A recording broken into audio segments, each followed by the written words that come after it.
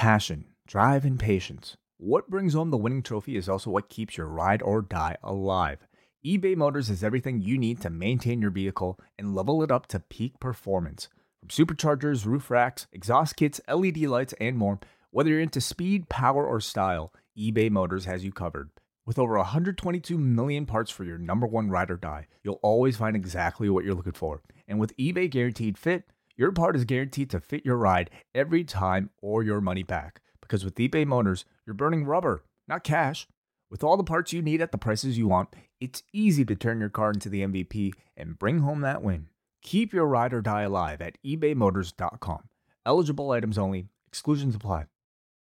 When it's time to begin, it's on the Rewind Around with John Pollock and Waiting. The 18 that makes sense of these things we see in the ring every week on TV. It's Rewind Around for Monday night. Download it Tuesday morning from the Post Wrestling site. It's Rewind Around for Monday night on USA Now on the John and Wai Take the Mic. Hello, everybody. Welcome to Rewind a Raw. It's John Pollock along with Wai Ting, who was a very busy man this past weekend. Hello, Wai. Hey, John. How you doing? I'm doing well because I was not a very busy person this past weekend. So thank you to yourself, Andrew Thompson, Kristen Ashley, Mike Murray, and all the people that kept everything running while I was out. So I just got to be one to just sit back and take in all the content that was put out. And there was a lot of it this past weekend. Yeah, there was. Yeah, we were. I guess there was between. Eric Marcotte. Did you mention him? Eric. Sorry, you caught me on that one. It was Eric Marcotte, of course, with his UFC report on Saturday, which was quite the UFC card. I did catch up on a lot of stuff Sunday night. Yeah. So there was a lot between the New Japan show and everything else. But I wanted to thank you, John, for allowing yourself to actually take some time off. I know how difficult that can be for, somebody in your position who does such a great job of like keeping up with every single thing. So, but for everybody's sake, I think we're happy whenever you can find some time to yourself. Well, let me tell you, it was it's become a whole lot easier. There was usually me and my family, we'd go to this cottage, and we'd usually go like Labor Day weekend or something. And this place, as I've talked about in the past, one of the charms of this place, it's actually a big positive, is that there is no internet connection at this place. And I've grown to really enjoy going for like 2 to 3 days and having, like, I have no choice but to be completely disconnected. And I love it. I put my phone on airplane mode anyway. I don't want to get a signal or anything. But in years past, what would happen would be Labor Day weekend. That would usually always be when PWG would have Bola, and there's always news going on. So invariably, like, we would go up on a Friday, and maybe I'd give myself the Saturday, but then the Sunday I would like go into town to a coffee shop and go work there for like 2 hours.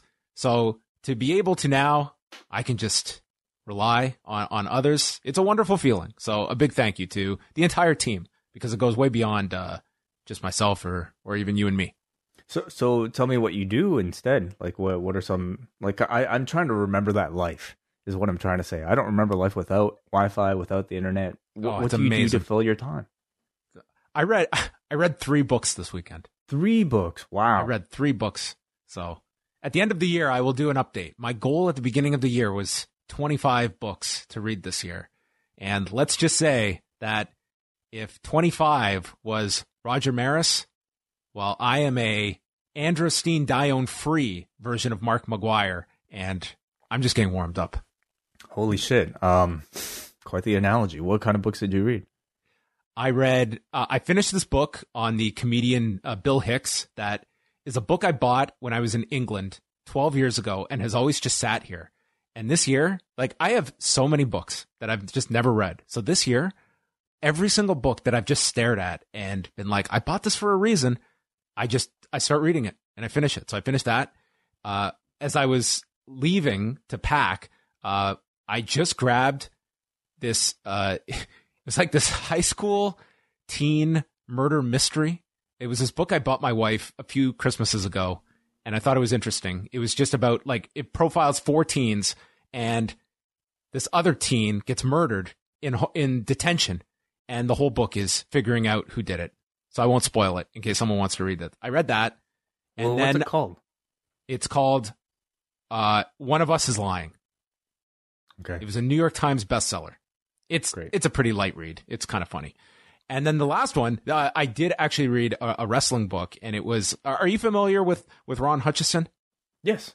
From here in Toronto. Mm-hmm. So he put out his book last year, and it was one that I had been meaning to read because I used to go to his shows when he ran the Apocalypse Wrestling Federation. Of course, Ron Hutchison, very, very well known. I mean, he was a wrestler and, worked, underneath when the WWF would come up here into town. He would work as an enhancement talent and, wrestled a lot of places. I went to Emile Dupree's out in the Maritimes and went to lots of places. But I think a lot of people would be familiar with his name because of his work at Sully's Gym here in Toronto and training the likes of Edge, Christian, Trish Stratus, Gail Kim, Tracy Brooks, Sin, Joey Legend. I mean, quite an impressive resume when you look at all the names that he trained.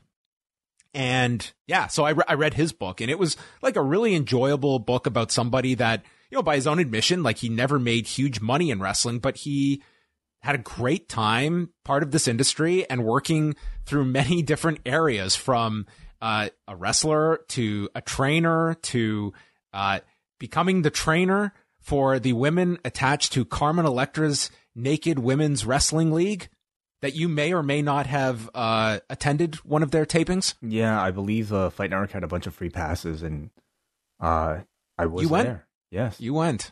I never went, but they ran a bunch of shows. It lasted longer than I thought it did. I thought this was like a one and done kind of promotion, but it looks like it did go several years or so. But he helped run this company called the Apocalypse Wrestling Federation, and it was largely just a company set up to get experience for their students from the gym, and they would run shows at the infamous Cactus Pete's here in Toronto, which was a venue to really behold. How anyone could walk into this bar and say, you know what, pro wrestling in this bar, it was something else. Like, it is notorious for, like, it had ceilings that were just so low that if you climbed to the top turnbuckle, you would have to crouch down because you could not stand up vertically without putting your head through the ceiling. That's how small it was. But I found it to be like just this perfect analogy of what, your an early independent wrestling experience should be like. I wouldn't want to be in some nice looking venue. I would want to be in Cactus Pete's, which I don't believe is around any longer. I guess if you could fit a ring, you could have wrestling anywhere. True, but they had quite a few names that went through that bar. So anyway, I read his book. Those were the 3 I read this weekend. Well, that's excellent. Awesome. I'm glad to hear you're very productive. What was the highlight of the weekend between I am the bar, I am the sun, I am the Sengoku Lord? I mean, what was the highlight of the weekend if you had to isolate one particular match, moment, anything? Okay, in a match, I mean, I think I would probably say Evil versus Hiromu Takahashi. It's a match I very much enjoyed, but certainly the bar fight had its own, I think, interesting discussion points. And I encourage all patrons to listen to Kristen Ashley's thoughts on that particular match from a very unique perspective that she had. So I think maybe talking about the shows was my highlight, maybe even more so than the wrestling itself. So full disclosure, I've not heard your review with Mike yet for Sengoku Lord. I watched the top 3 matches on Sunday night, and I found it to be very tough with the crowd. And I don't know if it in some ways it's actually worse because you see all these people there. So visually, your brain is just equating this to a crowd that is not engaged with what they're watching because of the limitations that these fans have been asked to limit themselves from not cheering. But I found that to be more pronounced than I thought it was going to be on this show. I know what you mean. It's almost as if like your mind's kind of tricking you because you see an audience and you're expecting them to sound loud, and when they aren't because they're trying to adhere to their rule of not making noise other than clapping or stomping your feet, it comes across like they're not engaged. But you know that not to be the case. It's just it's something you kind of have to get used to when you're watching specifically New Japan, because everybody is being so careful and so obedient as far as these rules go. I guess I'm it's something to get used to, but at the same time, it's like I'm assured a bit that like people are doing their best in order to enjoy these shows while also being safe. Where are you at with the Evil Project after this weekend?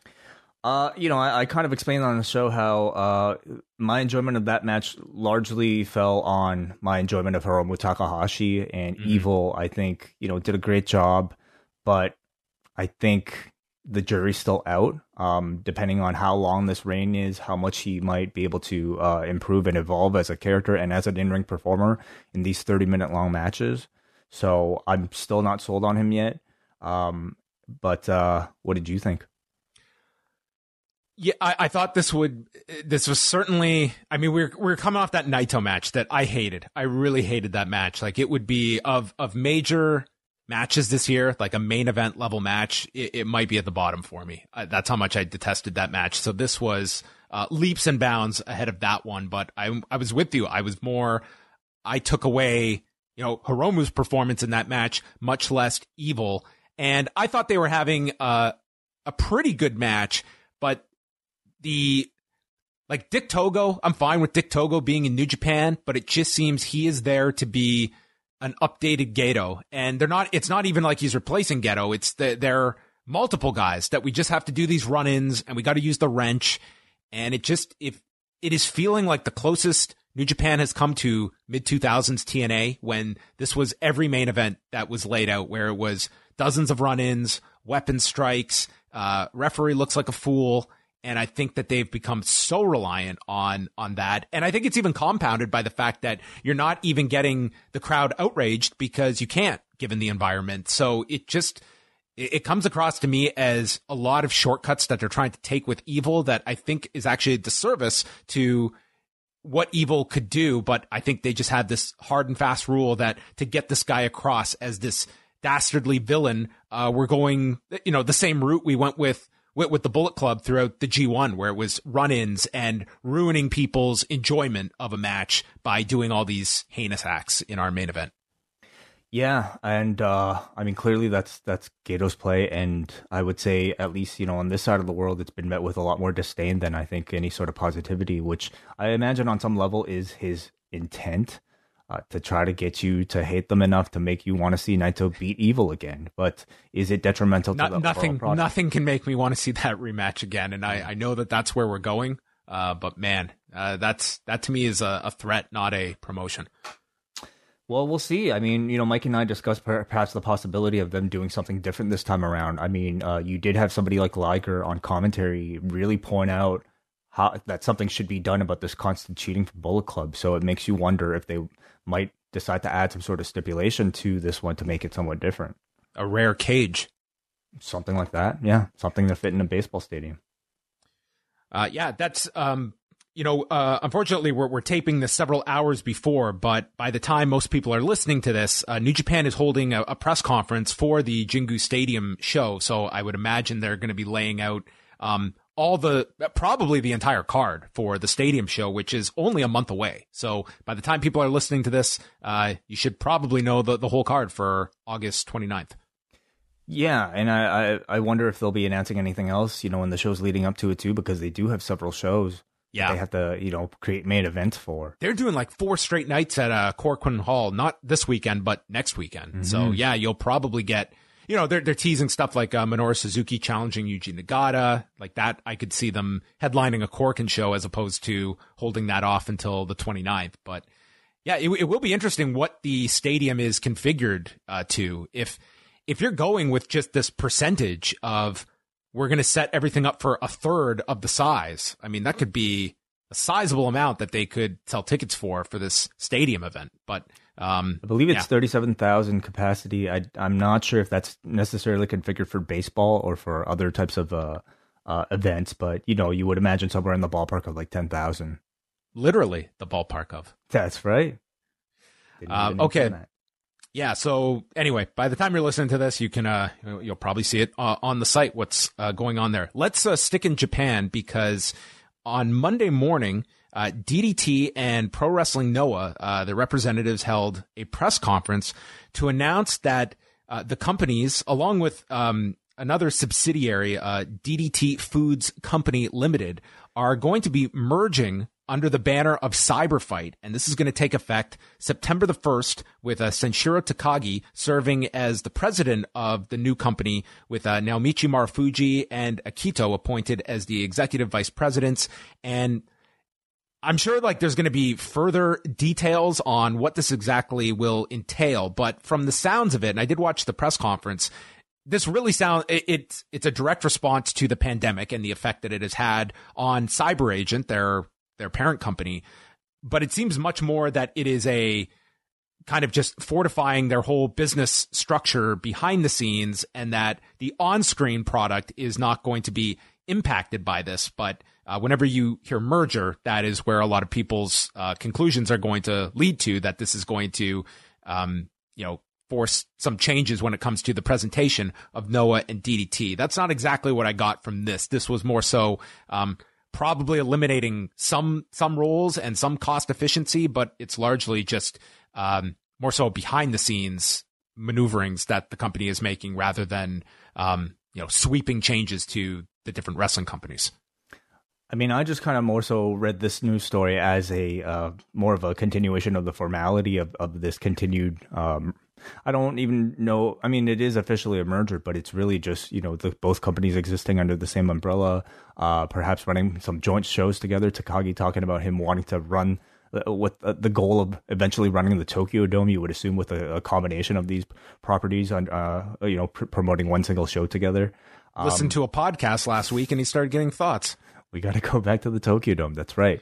So he also said that we are going to overtake New Japan. So, I mean, ambition clearly in this man's back pocket. Oh, of course. I mean, of course he should say that. Any leader should want to chase after the industry, number one, and with the goal of beating them. I guess I just I get two things really stand out to me about this press conference. And one, it's that Takagi, the guy who is now in charge of the entire thing, I've seen his bare ass so many times in these DDT matches. It's just hilarious to me that he is now I mean, of course, the whole time he's run DDT behind the scenes as well in a very formal capacity. But this setting of a press conference looks so formal. I'm just expecting Dansha Kadino anytime to come out to run into the conference and attack him, to for them to have a match. The other thing, DDT has a food company.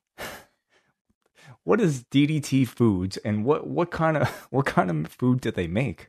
This is the real headline story coming out of this, is the subsidiary that I was not aware of either, but it was enough. They were making it, sound like there are going to be 3 divisions here between these 3 companies, with DDT Foods included. And I would love to know more about DDT Foods. And this will certainly not the most appetizing name either, I would say. No, it literally is. I know I'm sure they do appetizers very well. I would think. I'm just saying, Googling DDT Foods does not come up with the most, savory types of. How does a dramatic dream team wind down after being the focus of someone's thoughts and dreams? Got to sit down for a meal afterwards. What are they going to eat? This will probably be the first thing I ask WH on our next show. Yeah, I'd love to know. I know that Damien Abraham informed me once that there was a DDT runs a bar. I don't know if that has any association with this, but yes, that is the big story here. Headlines: DDT has a food company.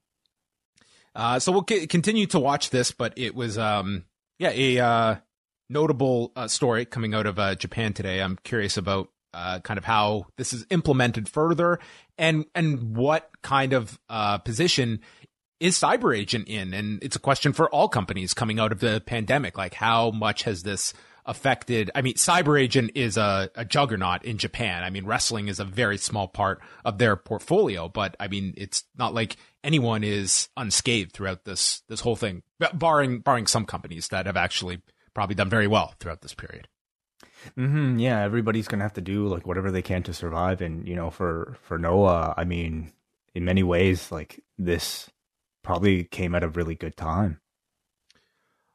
Moving back here to North America, and recently the WWE had held their virtual shareholders meeting, and this actually happened back on July 16th. And Brandon Thurston unearthed this conference that they had. This involved all the key executives, including Vince McMahon, Stephanie, Paul Levesque, and Frank Riddick III, who was their interim CFO after George Barrios and Michelle Wilson had left the company. So some of the notes from this call that they held, their response to COVID-19, it's included shifting its corporate staff to working from home.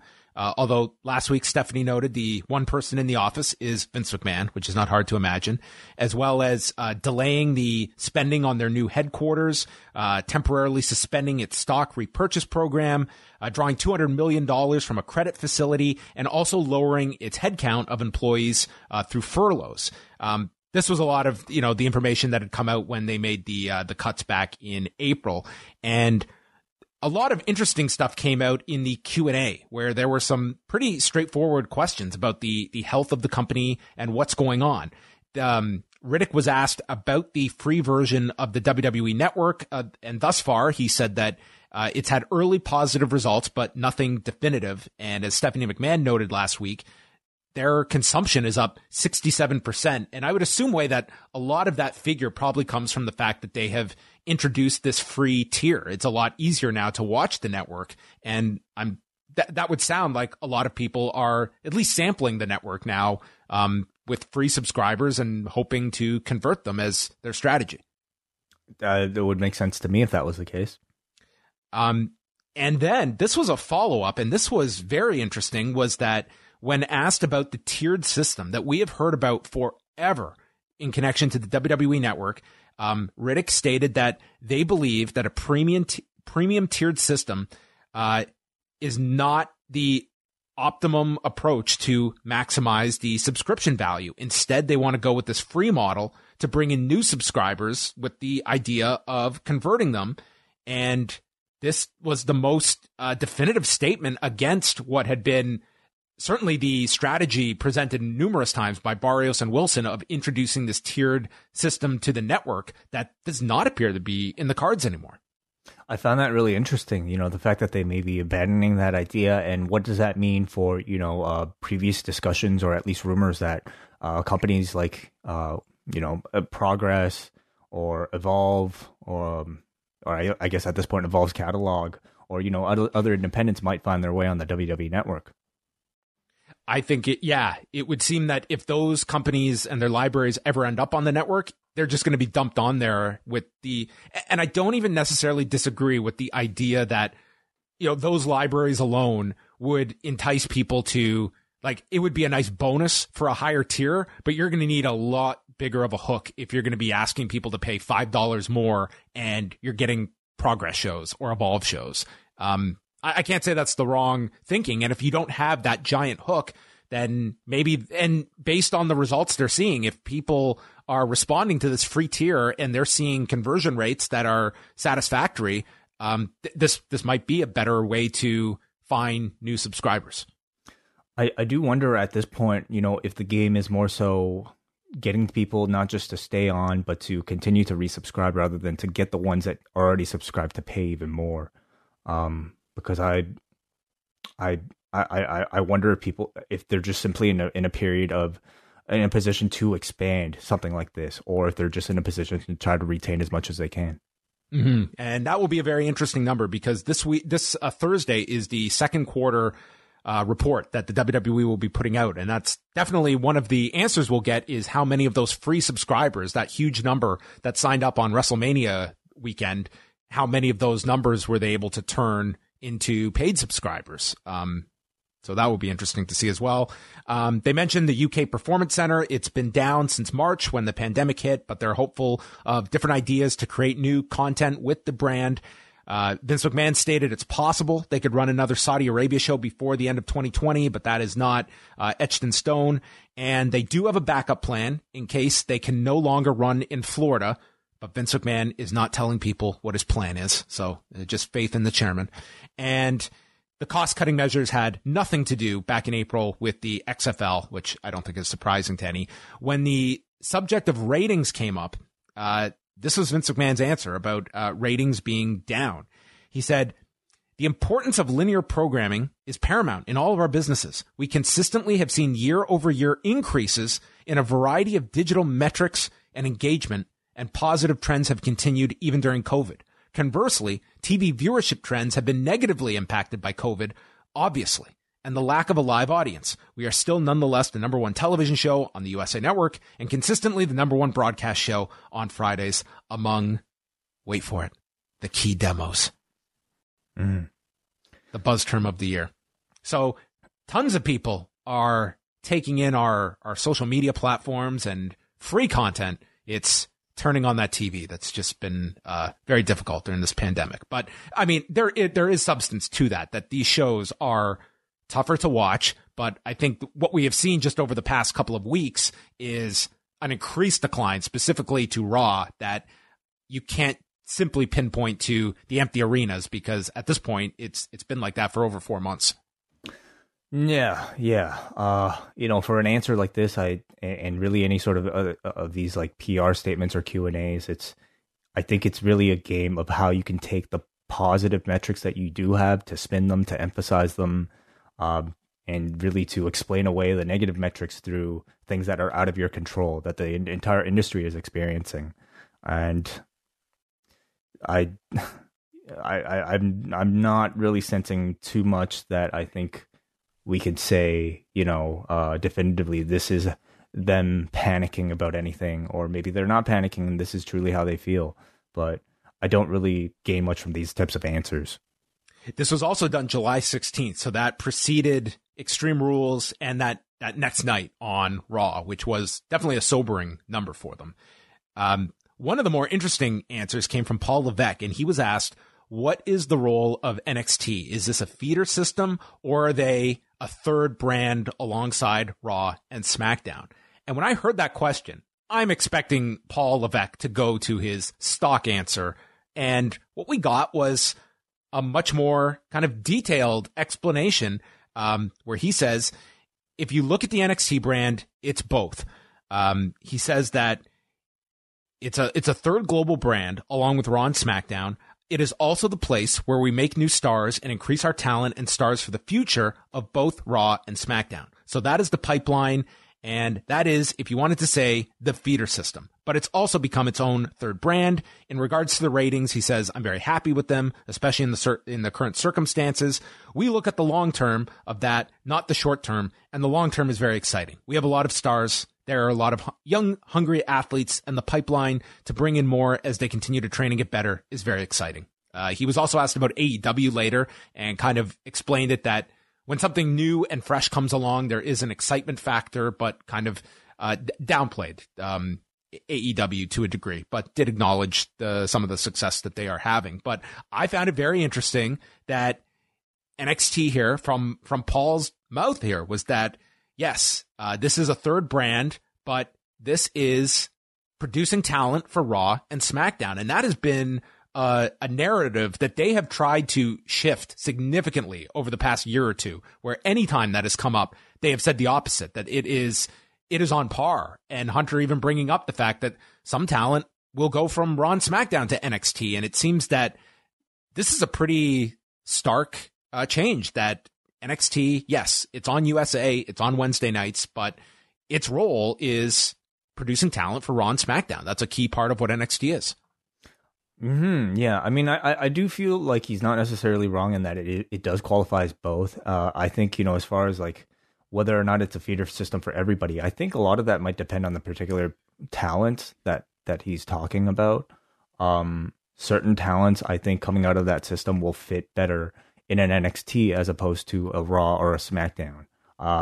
There's a reason why, like, Johnny Gargano and Tommaso Ciampa only appeared for like those 1 or 2 weeks before they were brought back to NXT, because I think most would probably assume that they would fare a way better chance of being a main eventer in NXT than those other two places.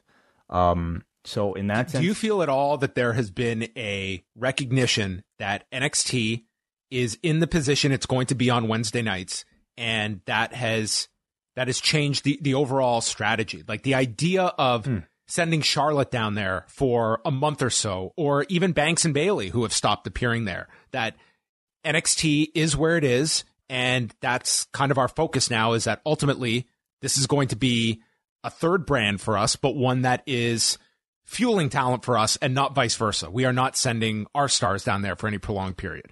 So are you suggesting that the reason why somebody like Sasha hasn't made another appearance on NXT could be because they don't want their stars on a losing show? Not so much that they don't want them on a losing show, but that they are not going to, like, it is not the same competition that they were in, where they felt they were neck and neck and they want to beat AEW. I mean, they were winning just 2 weeks ago. In viewers, yes. But coming out of that, I mean, there is no question that those 2 weeks, I think, will be looked upon as very important weeks, where AEW for a month promoted those Fyter Fest shows, and they have rode that momentum coming out of them. NXT had no momentum coming out of those Great American Bash shows and the Double Championship. And I would say, like, they are in, and granted, we could see a great change for NXT over the next month or two if someone catches fire. But it's very clear after last week which brand is the one that has all the momentum coming out of those shows. Yeah, coming out of those ones, like without really, blowing your load on a couple like major cards. What is the better default show? And I think the past couple weeks have shown that, or at least the last week has definitively shown that I think AEW can present the better default show. Getting back to like Paul Levesque's question, I mean, I don't know if it represents any sort of a significant shift in like how he sees NXT. Maybe it does. I mean, I'm actually not really familiar with like the pattern way of him talking in the past. Perhaps like in the past, it was more of a way for him to try to promote to get people to acknowledge NXT as like a more serious thing than just a developmental thing. Well, how about this theoretical? Okay, if we were, forget Finn Balor going down there last summer, you fast forward to this year, and would you be taking a Finn Balor level star to send down to NXT to be competitive on Wednesday nights? Or are you looking at that as it's a waste of Finn Balor to put him on Wednesdays? We could better utilize him on the bigger brands, Raw or SmackDown. Do you think that thinking has changed? Or if the right performer was being discussed, that NXT would be a worthy place to put a big star? It's a good question. If they had to make the decision again in a position like they are in right now, would they give Finn Balor to NXT when certainly like a Raw could really use a Finn Balor right now, even a SmackDown could really use a Finn Balor right now. A lot has changed since then, since September or October. And if I had to guess, I would say the answer would be no. But the more likely people I think you would see go to NXT are people who I think could benefit from being in an NXT system a bit more, and that's to say people at this point who maybe, are a little bit stale on a Raw and SmackDown. But if I had to guess, I don't think they would make that same move right now. It hit me as we were watching Raw tonight that if you were to say in January that SummerSlam this year, you would not have Brock Lesnar, Roman Reigns, Becky Lynch, Charlotte Flair. Like that's a big hit when you look at, one of their major shows of the year and who they don't have at their disposal for such a big show. And you don't have crowds and you're not traveling, like the whole. This was not on the likely unlikely list at the end of 2019 for us. Yeah. So SummerSlam will be in front of nobody and all these performers will be gone off TV. Anyway, so that was some of the notes from that shareholders meeting. Also, they had Paul Levesque really go through the testing that they're now doing at the Performance Center and the measures in place. They did not go into the COVID cases that did come about where, like, let's be honest, Major League Baseball is getting a lot of criticism now with, the Miami Marlins, like 14 people attached with the team have apparently tested positive, 9 of them players. And the big discussion point today was that Major League Baseball was the one league that did not decide to do the bubble like the NBA, like the NHL. And granted, WWE, it's a much smaller example of what Major League Baseball is doing, but it's the same idea. It's like less people, but they're traveling all over the place. And I think WWE, they escaped a lot of criticism that they flew under the radar for the way that they were caring about shows for all those months, that now they have caught up to, I think, have a proper explanation of what we are doing when we're running shows. So when you're doing calls like this, you can give a respectable answer about testing, about distancing, masks, things that were not in place 2 months ago. Yeah, it only took several people to test positive for them to finally do it. It's wrestling, it's always going to fly under the mainstream radar. The last story here, it's an MMA one, and it's interesting. So Gilbert Melendez, he got a random USADA test last October, and it happened on October the 16th. And it turned out that he tested positive for a banned substance called GHRP6 and its metabolites. Now, what happened was that Gilbert Melendez was actually cut by the UFC several days before, but he was not notified that he had been cut in time for this test. So he took this to arbitration and argued that he should not have been subjected to a USADA test because USADA is monitoring UFC fighters, and he had technically been cut. And typically when a fighter is cut, USADA is notified right away. So there were 4 days in between here. Melendez isn't aware he's been cut when he takes this test, and so he argued it. They did not argue in favor of Melendez, so he does get a 2-year sanction that's retroactive to November the 1st of last year. So he can fight again as of November 1st, 2021. And who's to say if he's going to fight again? He may not. But what came out of this case as well is that USADA ruled that his suspension is only regarding UFC events, that technically he could go fight for another company, and that other companies have typically always acknowledged and recognized USADA suspensions. So I don't know if this is a case where Melendez can get around this and go fight for a Bellator, if a Bellator would even entertain that notion. But this was an interesting case, that here is someone that failed a test that they technically would not have taken if they knew they had been cut by this point, and USADA shouldn't have even approached him. And here's someone that could lose, another year and a half of their career.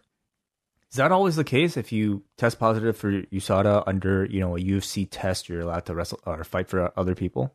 It's like, I don't know of any examples of any companies that have used guys that have been suspended. And it's always kind of been, promotions have always acknowledged suspensions, that they don't override USADA suspensions. So the fact that came up, that was kind of interesting. I would be very stunned to see, first of all, Gilbert Melendez, I think, his career is, he hasn't won a fight since 2013. But the idea of Bellator and Scott Coker wanting to use Gilbert Melendez again, it would not shock me. He's 38 now. He'll be 39 when his suspension's up. But I would find it very surprising if a major MMA promotion tried to use him now when he's technically suspended. But USADA outlined, or the arbitrator, I should say, outlined it here, that this is only specific to UFC events, that you are suspended for 2 years. Interesting. Okay. Yeah. An interesting case to look at here. All of your news, you can find it up at postwrestling.com. Lots of great updates over the weekend from our own Andrew Thompson. And looking ahead to this week, it's a bit of a lighter week, not as crazy as the past couple, but Wai and I will be back Tuesday night for the most controversial show that we put out every month. It is the Ask Away Mailbag Show. And boy, what are those questions going to entail this month? Who knows, John? But it's a very full mailbag, and if you haven't gotten your questions in, you can do that right now for all patrons at forum.postwrestling.com. Wednesday, we've got our regular shows of Up Next and Rewind at Dynamite. on Friday, we're going to have two shows. We'll have Rewind to SmackDown, which will be live at 10:15 p.m. Eastern time for all members of the cafe. And earlier in the day, I'm going to do a show with Brandon Thurston from WrestleNomics, and we will go through the WWE second quarter report and earnings call. So again, they're holding their call Thursday night. So we'll do that show on Friday, and everyone can dissect the numbers and whatever comes out of the earnings call. Always many subjects to talk about, and Brandon's always a great guest for all of that discussion. So all of that can be found postwrestling.com or postwrestlingcafe.com, where you can now listen to Rewind to SmackDown with guest Christian Ashley and the Sengoku Lord post show with Wei Ting and Mike Murray.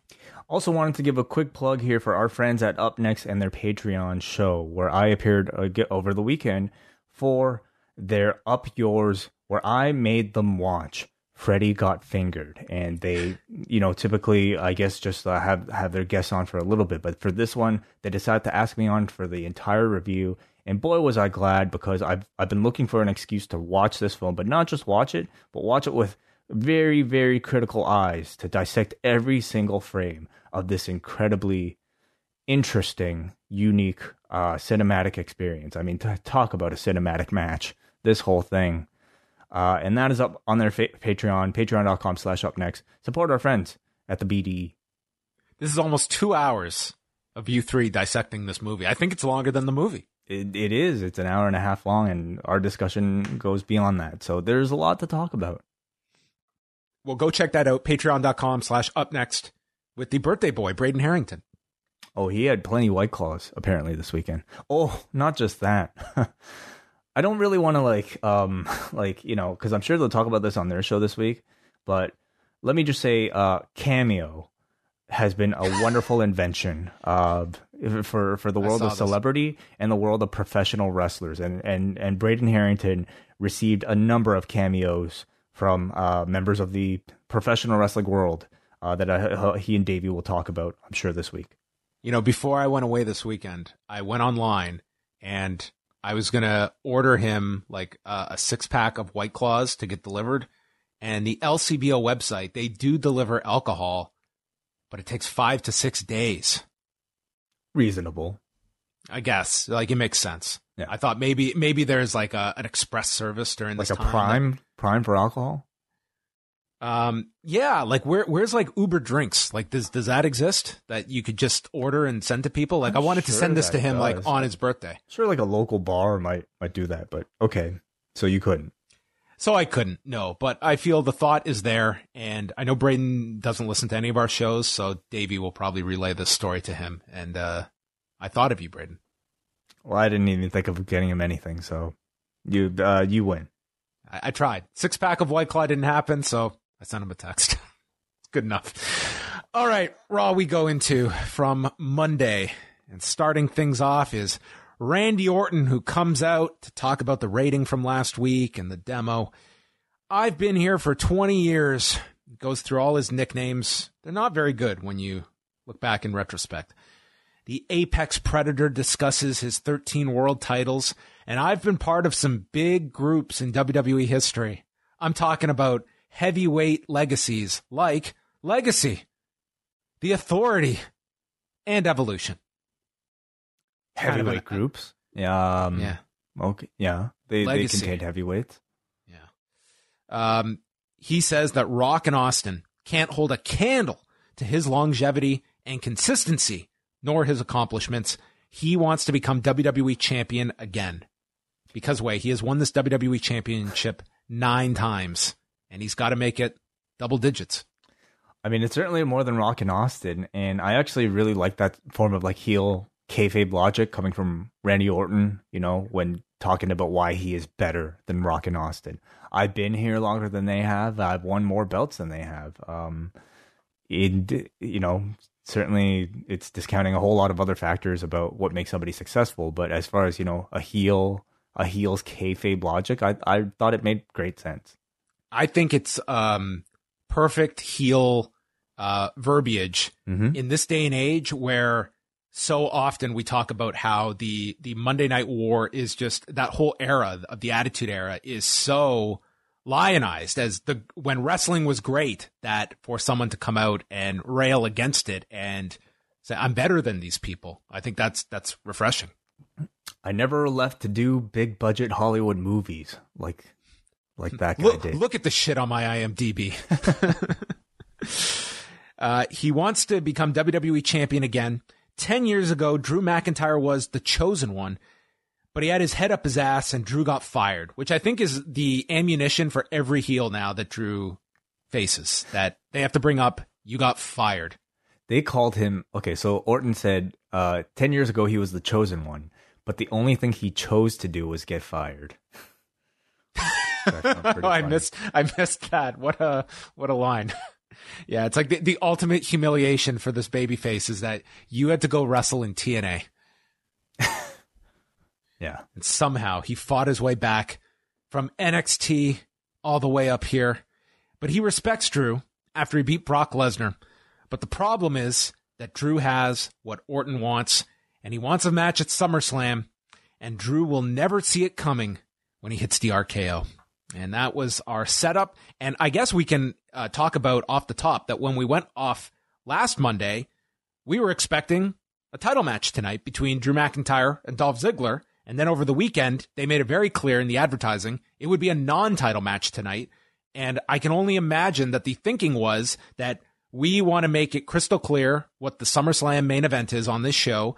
And it makes no sense to build up Drew and Randy Orton throughout this show if there's even the thought of a title change at the end of the show. I'm trying my best to make sense of this. My counter would be, it's Dolph Ziggler, and there ain't a person in the world that would have been believing in a title change tonight.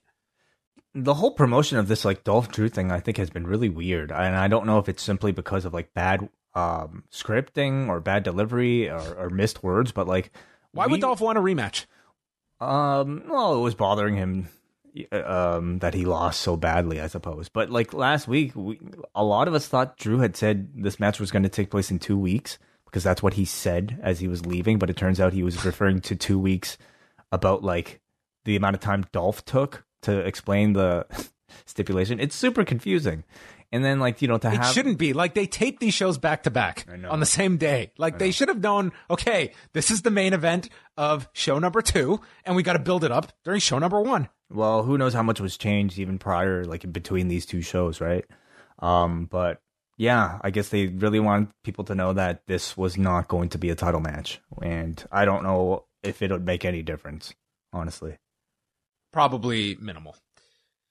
Nia Jax came out next and pretty much just like tagged herself in to take her promo time. She said Randy woke up wanting to be Raw WWE champion. She woke up and she wants to be the Raw Women's champion. And she got screwed out of her last match against Asuka due to the referee. And then Charlotte cut in line, but no one has seen Charlotte since. Shayna Baszler interrupts Jax and they get into a big brawl and the officials have to separate them, and that would set up a match for later in the show with Nia's return here on the show. She's been off for several weeks. What was her last Since match? the Charlotte attack, I think, was the last time we saw her. The Charlotte attack? When Nia took out Charlotte. Oh, okay. Yeah. That was Charlotte's write-off. Gotcha. Nia killing her. Gotcha, okay. Yeah, no, this was fine, but man, and what a tough spot trying to follow up like that Randy Orton promo. I thought Orton like sounded really good, start to finish, great intensity, talked about his entire career, and then ends with that official challenge. Like, I often wonder if crowds were there, how they would be treating Randy Orton right now. Certainly, like, when he does things like, attack the Big Show with a punt, it might elicit boos, but like there are plenty of situations where I feel like he would be receiving a lot of cheers right now from certain crowds. You could run that risk. I mean, Orton is certainly that character. Like, he's this very captivating character that just kills dudes. And that can be a definite, positive with the crowd. Yeah. And the fact that they don't have crowds right now, really, they don't have to worry about that. The Bella Twins YouTube channel has reached 3 million subscribers. Are you one of them? I don't know if I am. I follow their Instagram, but not their Twitter. But they did like a big celebration Zoom call with like a whole lot of people, including Stephanie McMahon. Oh, and I think like Brie's due date was like Monday. So I was gonna say like they're both Brie is due like several weeks earlier. So yeah, it could be any day now. Brie's due like not several days earlier. So like in the span of like this week, I think they're both due. I think so. It could be any time. Wow. The Street Profits are in the ring to tee up the next match, and they're going to be the ring announcers. And they introduced the Viking Raiders as two guys Thor needed in Wakanda, and they would have stopped Thanos from wiping out half the population. Did you like that reference?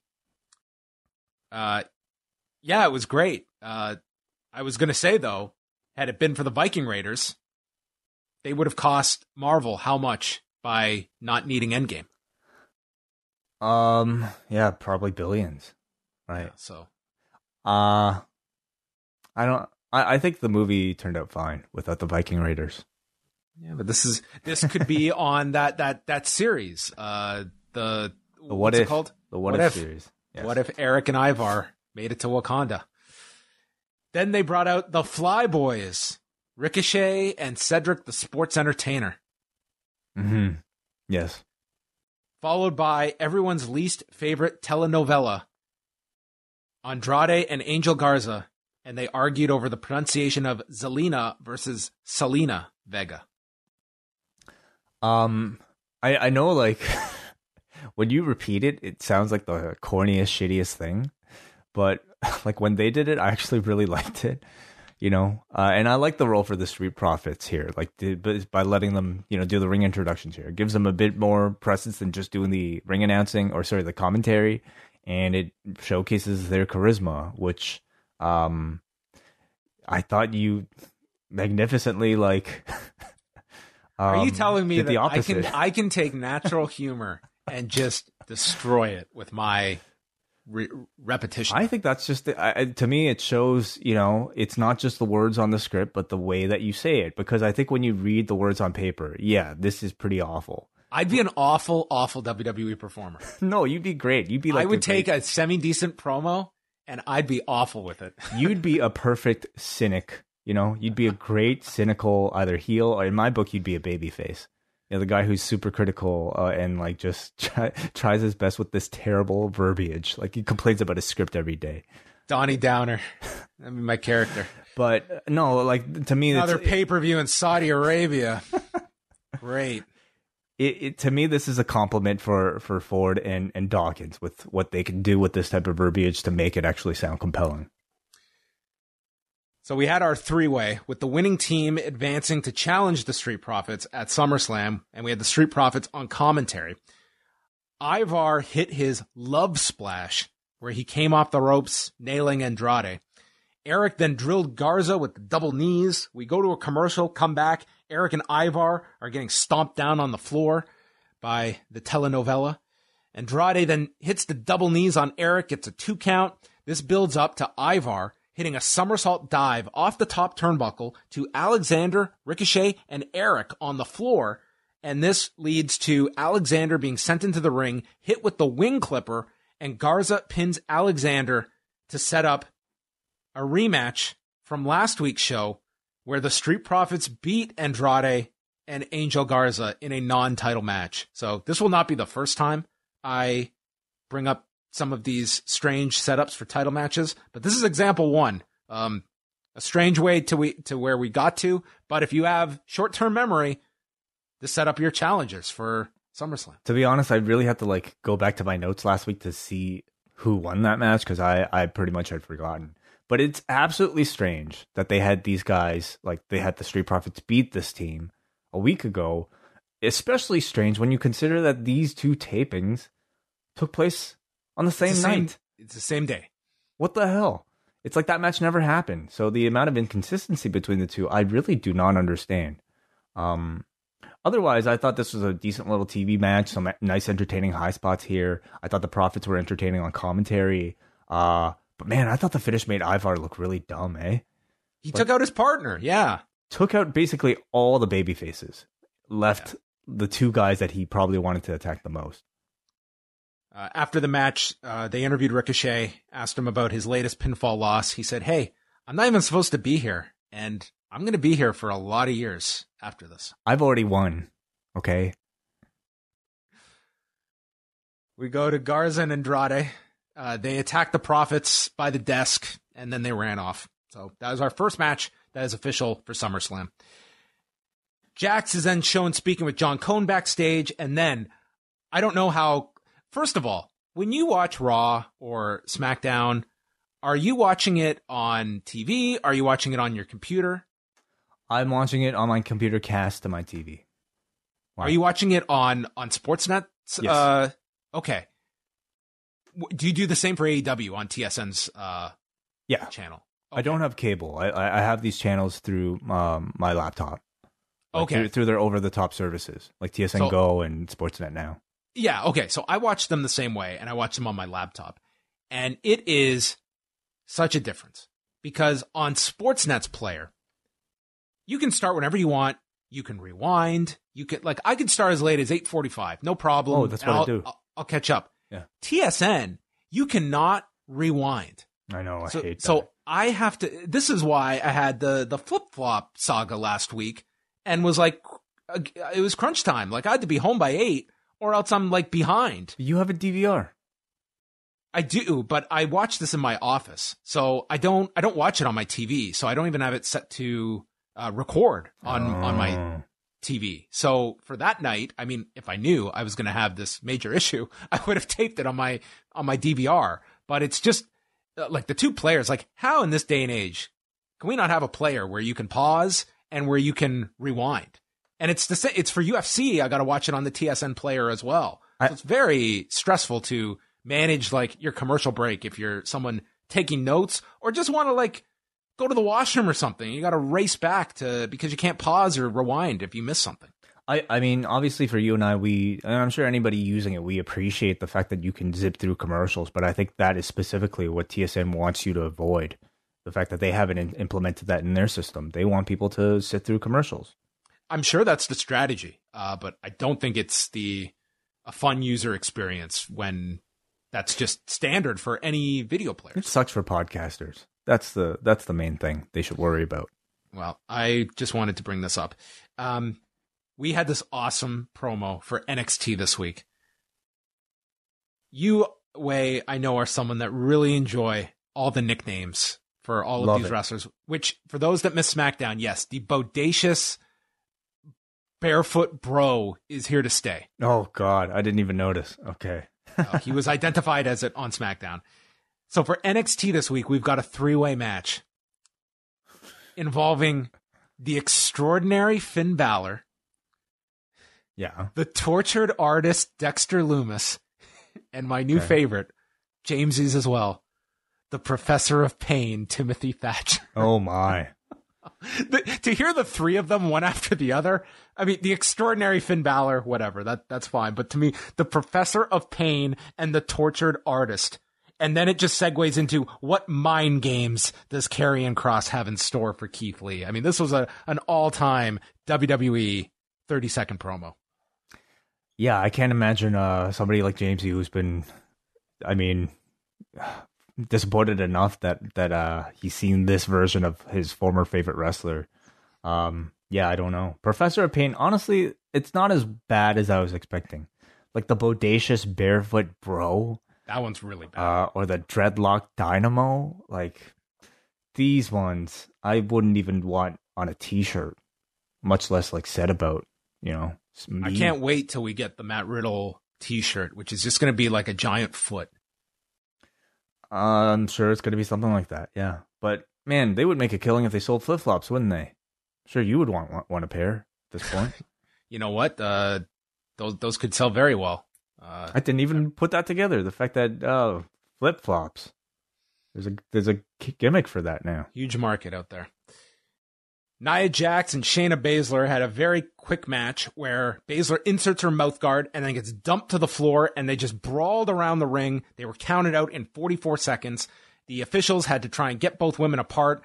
Baszler applied the Kirifuda clutch onto one of the officials, and then Pat Buck gets in between them. Of course, he's not identified by name, so it just became this fun game of how the announcers could call this without identifying him. So Saxton referred to this WWE official, which was taught by Tom Phillips, saying that Nia Jax has attacked this man. This man. It's like this random person that's just run into the middle. And Jax then knocks Baszler off the apron, and they had the big pull apart. So Pat Buck was one of the people that was let go, and then he was rehired. furloughed. He was furloughed and then brought back. I see. Well, good for him. Now, being a part of this as well.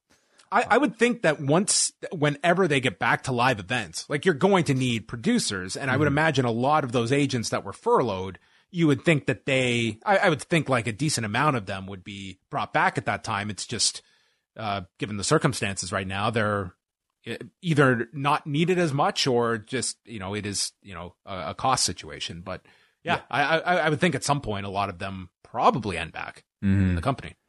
Yeah, because, this is a somewhat higher caliber match between Nia and Shayna here. I'm glad to see them spend a bit more time building to it than just throwing it out on a random edition of Raw, which they were kind of teasing us with here.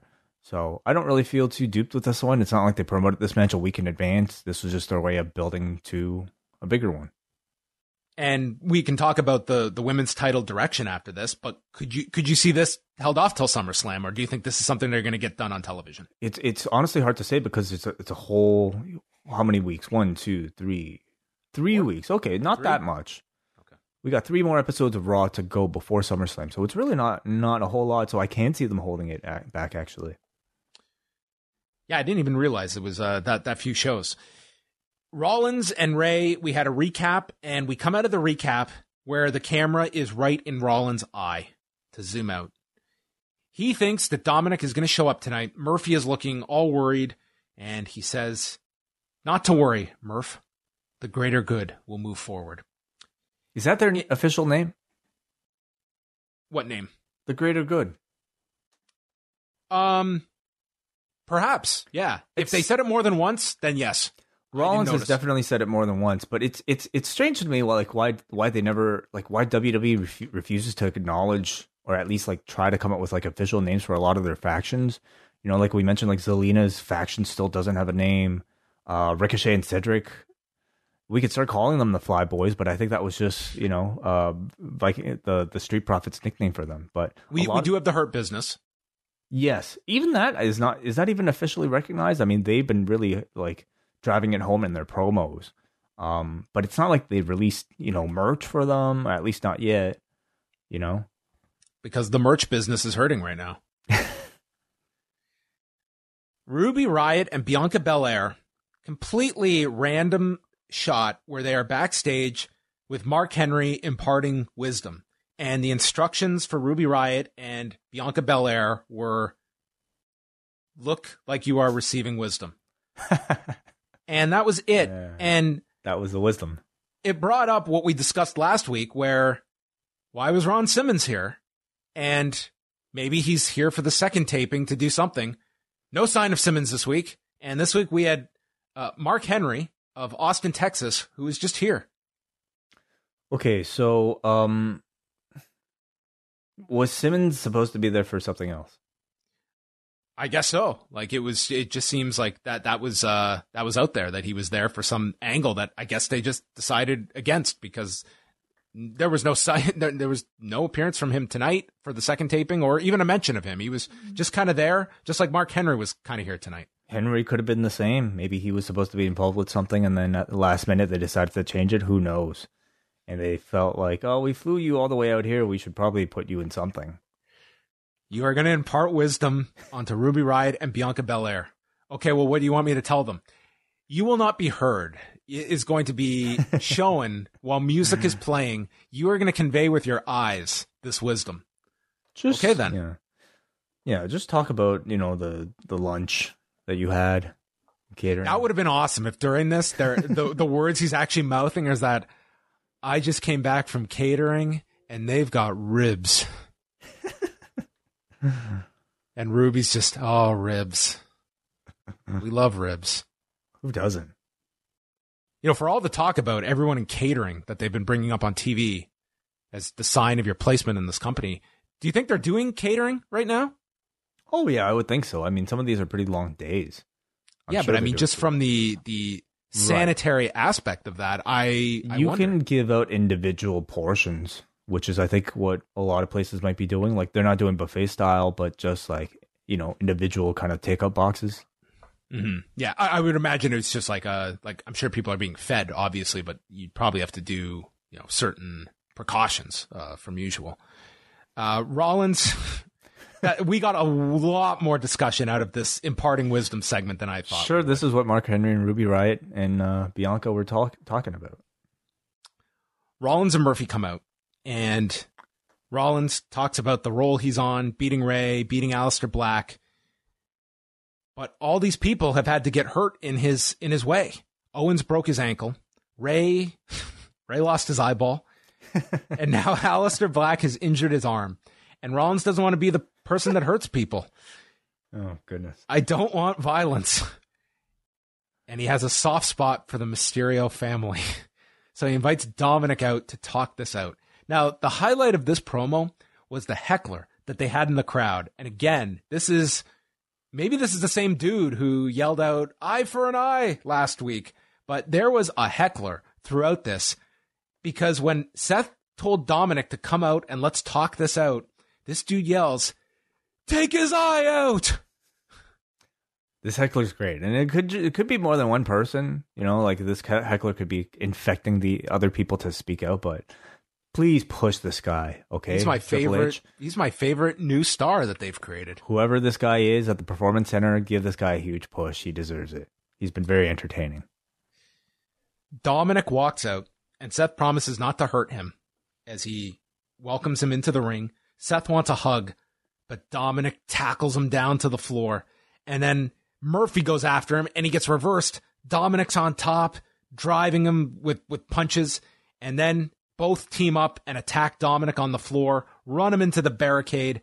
And Rollins yells, "What is wrong with you and your whole family?" Dominic's selling the beatdown, and then Seth just looks at the steps. And he says, "It's not my fault," channeling Gene Snitsky.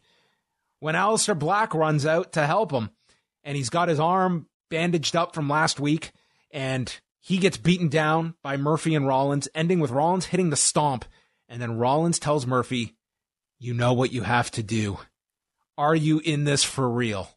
And he slaps Murphy, and Murphy takes Aleister Black's limp body and drives his eye into the corner of the steps as Aleister Black says goodbye to his eye.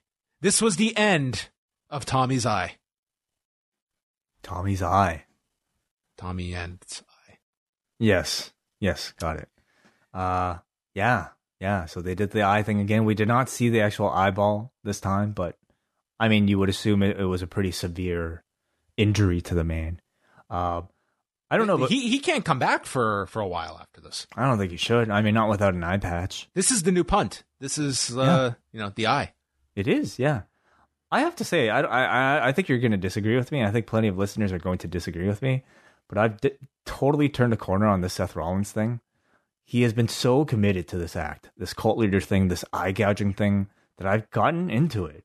I enjoyed Seth here, and I liked Murphy's role as well as the guy who, you know, has like somehow found himself in this cult. Now he's at the point of no return, and he too now is taking eyeballs out. So I like that. I liked how, like, you know, the lighting went from like a spotlight when it was just Rollins talking, extending the hug to Dominic, and then as soon as Dominic went for the double leg, like they went to like full lighting. So, you know, some theater here, some real production here in this, John. Can you at least meet me halfway and tell me that you enjoyed this attack on Aleister Black a bit more because no one vomited afterwards? I think I would have enjoyed it even more because I'll say, like, I'm kind of half watching this like Freddy Got Fingered. Like, it's not even like a so bad it's good type of thing, but it's like it's so ridiculous it's good type of thing. Like when they went for Aleister Black's eye again, like in the corner, I just laughed. I'm like, awesome. wicked. I love this corner steps eye thing. Let's show me like the fake eyeball. Give it to me. Like if there was vomit in this, oh man, I'd probably rate this a 10 out of 10 Raw. I didn't mind this angle at all. This was to me a much more I think Rollins, this was one of his better promos, which I have not been high on throughout this whole Monday Night Messiah run. And I think this was closer to that first attack they did on Ray, which was done very serious to get a lot of heat on Seth. And I think that was kind of a continuation here with Aleister Black. I also thought, like, listen, he's very, very inexperienced, but I think if you can get by the visual of Dominic taking down Seth Rollins, it's a hard visual to get over. But I think Dominic did very well in this for someone very inexperienced that had to sell effectively and play this role. I just don't know what this ultimately leads to. If it's a match, even a tag match, I think it is hard to take Dominic on the level of these guys. There's just such a disparity. Mm-hmm. I mean, they booked him pretty strong, I'll say. Like, you know, for somebody who was supposed to be a civilian without really all that much training. He had great, like, facial reactions to everything, like, more than a lot of performers have at that stage. Yeah. And I think by the time it comes for them to do that tag match, I feel like they will be able to do a good enough job of convincing people that this will be, you know, a believable, heated match. Yeah. And again, this was, no Kevin Owens this week, much like last week as well. And he's kind of tied to this story. So anyway, that was that segment. I don't disagree with you. Like, I didn't mind this segment, too much either, but I think it does kind of take Aleister Black out of the equation. And I'm surprised they're taking anybody off. If Aleister Black, unless he has some like lingering injury or something, I don't know why you'd be actively taking people off TV right now. I think he's going to just keep coming back. I mean, we thought last week was the write-off because he broke his arm, right? He comes back this week with the arm sling. Next week, his legs next. His legs. He's getting run over by a car next week. He's going to come back with the eye patch next week. Yeah, he's just going to be like, by the end of this, he'll be like, it'll just be a running gag. He'll be Kenny. He literally will need to be propped up for that entrance where they like lift him up from his back. That's right. He won't be able to stand on his own. Mm-hmm.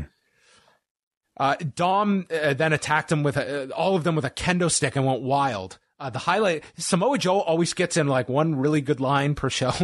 And as Dominic is destroying these guys with kendo sticks, Joe just yells, "Rumble, young man, rumble."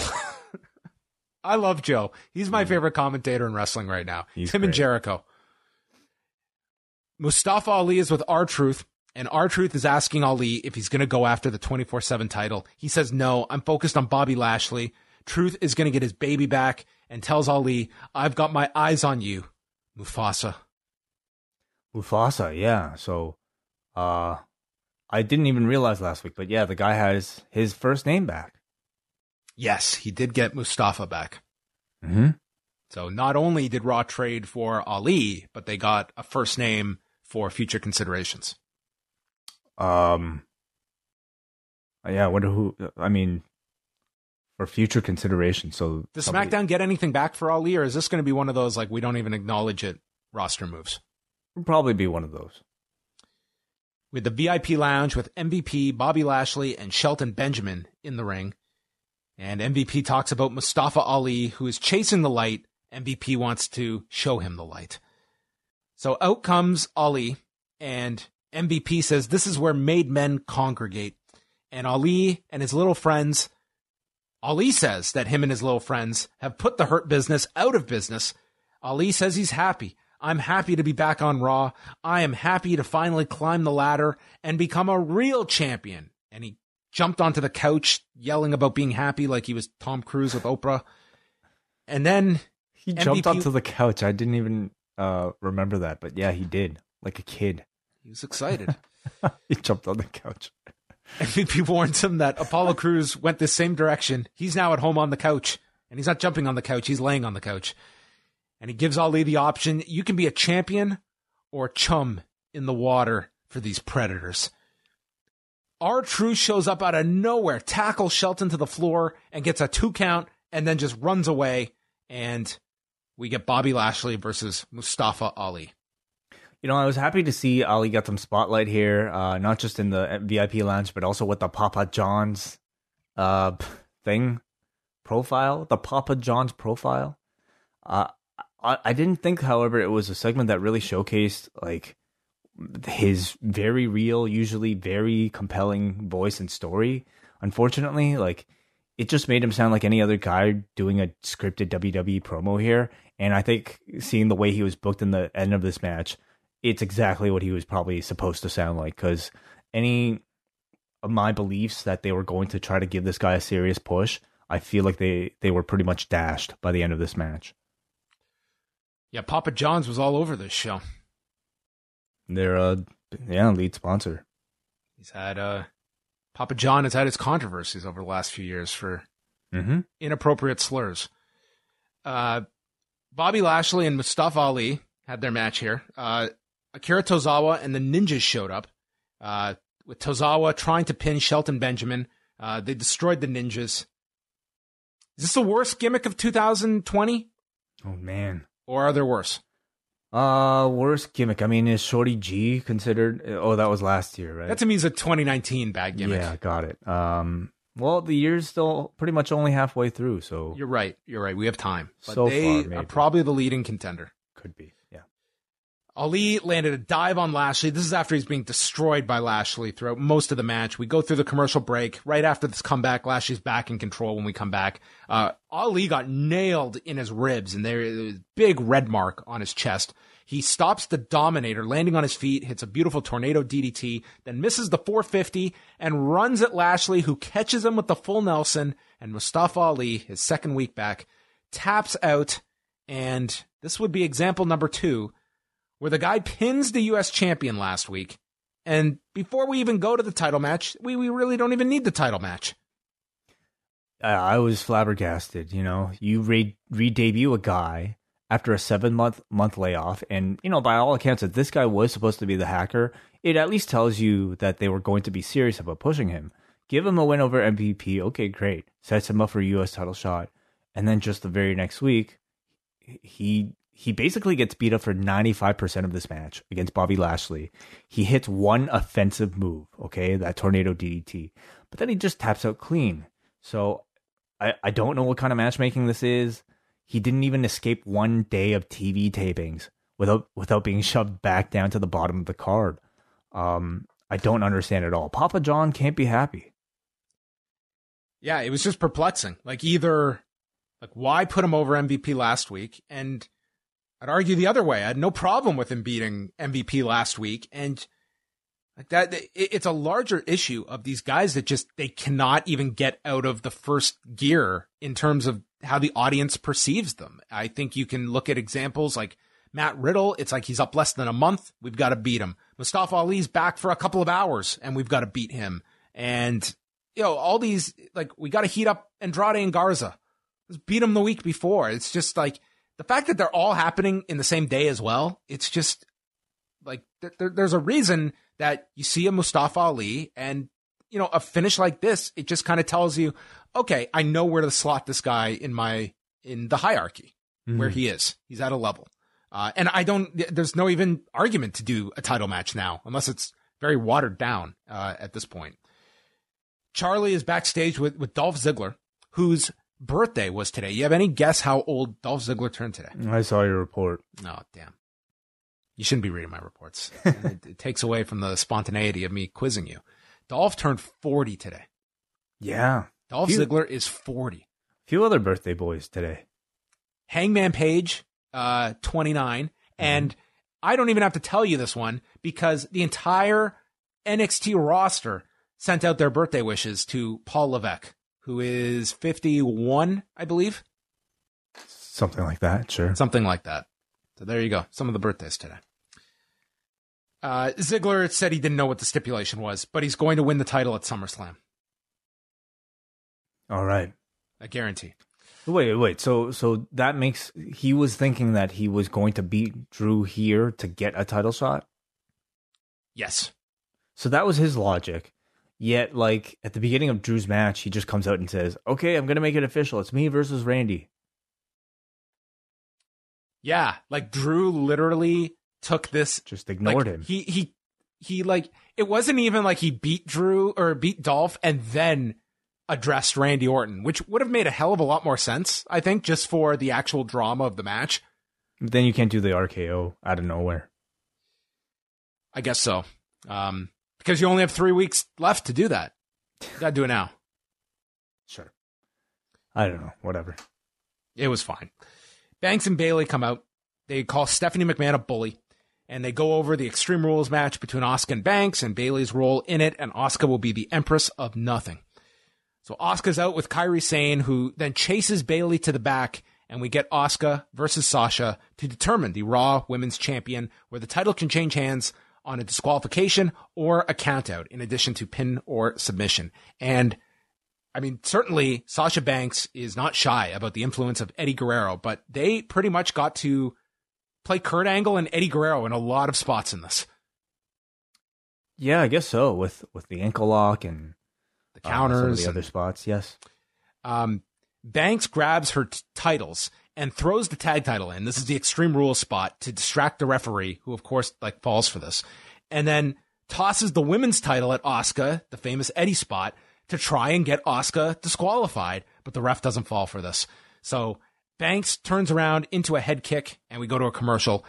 The story of this match is Banks working over the left leg of Asuka, and Asuka trying to fight back. She missed a hip attack, and Banks then slid to the floor, yanked her by the leg, dropping Asuka down on the leg.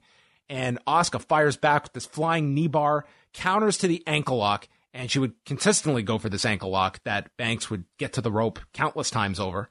There was a Meteora attempt, hit with the code breaker by Asuka. Banks then knocks her down, hits the frog splash, gets a 2 count right into the Banks statement, and then Banks kicks off the bottom rope to try and flip Asuka into the center of the ring, but in doing so, it's countered into the Asuka lock, and then Asuka is tossed to the floor, and Asuka's knee is driven into the desk, and they do the count-out tease. And as they're doing this count-out, all I could hear was Wei Ting in my head saying, 20 counts are so much better. It would have been, yeah. Imagine if they got to 19, the non-existent crowd would have been losing it. I do wonder if there's how that would work for a TV. I mean, I don't think it would make any difference, even if you did do a 22 count. I mean, in fact, it would probably help. Just allow them to take more time. But yeah, 20 counts are way better.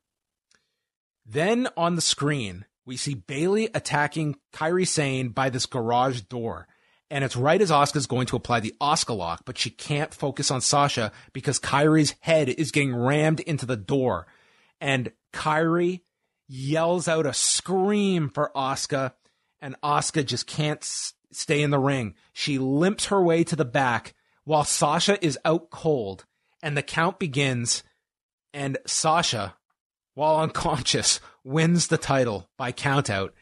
And Asuka makes her way to the back. Bayley takes off, and Asuka is there with the fallen Kairi Sane as Bayley goes back to celebrate with Sasha, who is now the Raw Women's Champion. And this served the function of changing the title and putting all the belts onto Bayley and Sasha.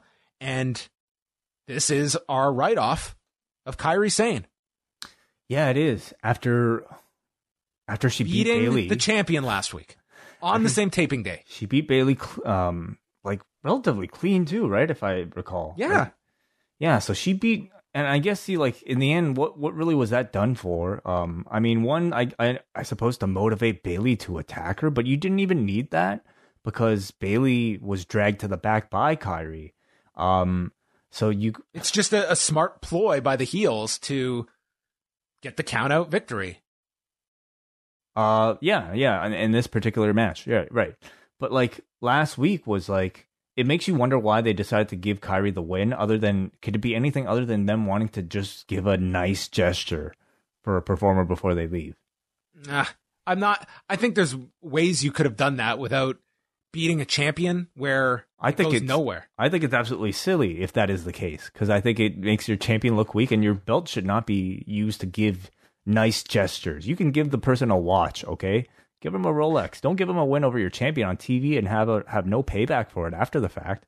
I'm with you. So I don't understand that booking at all.